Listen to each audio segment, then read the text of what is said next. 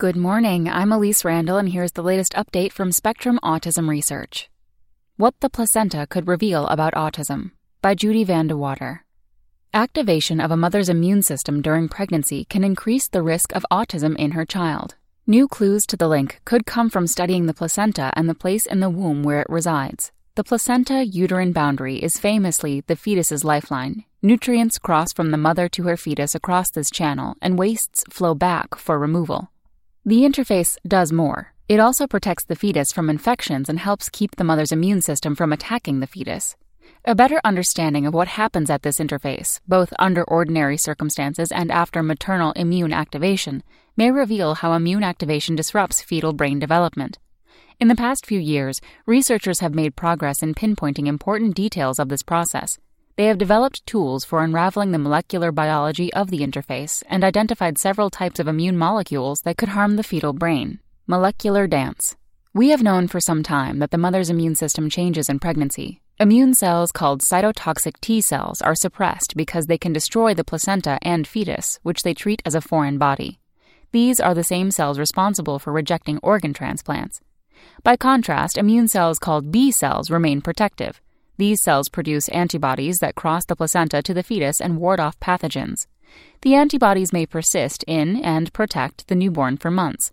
Another class of immune cells called natural killer cells both fight invaders and combat the cytotoxic T cell response.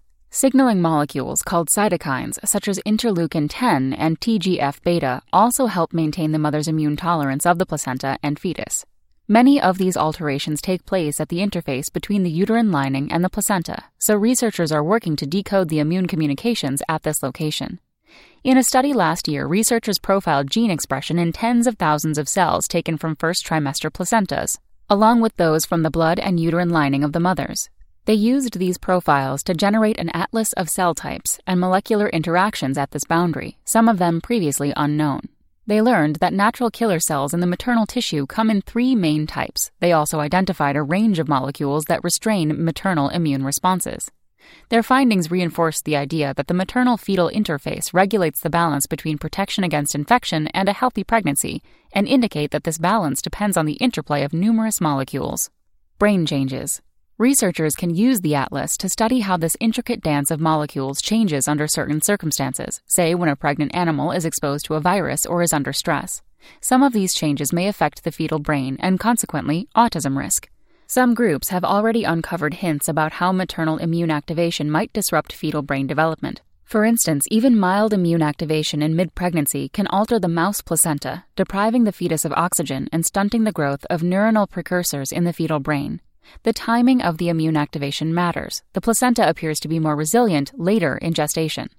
Other teams are exploring how maternal immune activation affects the brain through changes at the uterine-placental boundary. Some work suggests that certain potentially damaging molecules secreted by activated immune cells, such as interleukin-6, can make their way to the placenta or the fetus or both and alter the way the brain develops. If this is true, efforts to block these secreted factors during pregnancy might help protect the fetus. To fully decipher the link between a pregnant woman's immune activity and autism, researchers need to look at all aspects of the maternal immune system. For instance, my own work suggests that some women are genetically predisposed through loss of immune regulation to produce antibodies that recognize proteins in the developing brain. These autoantibodies recognize the same proteins in the mother. They can cross the placenta during pregnancy and bind to and harm the fetal brain. This genetic predisposition may partly explain why autism only sometimes follows a maternal infection. That's all for today. Check back on Wednesday for more content from Spectrum Autism Research, or go to spectrumnews.org.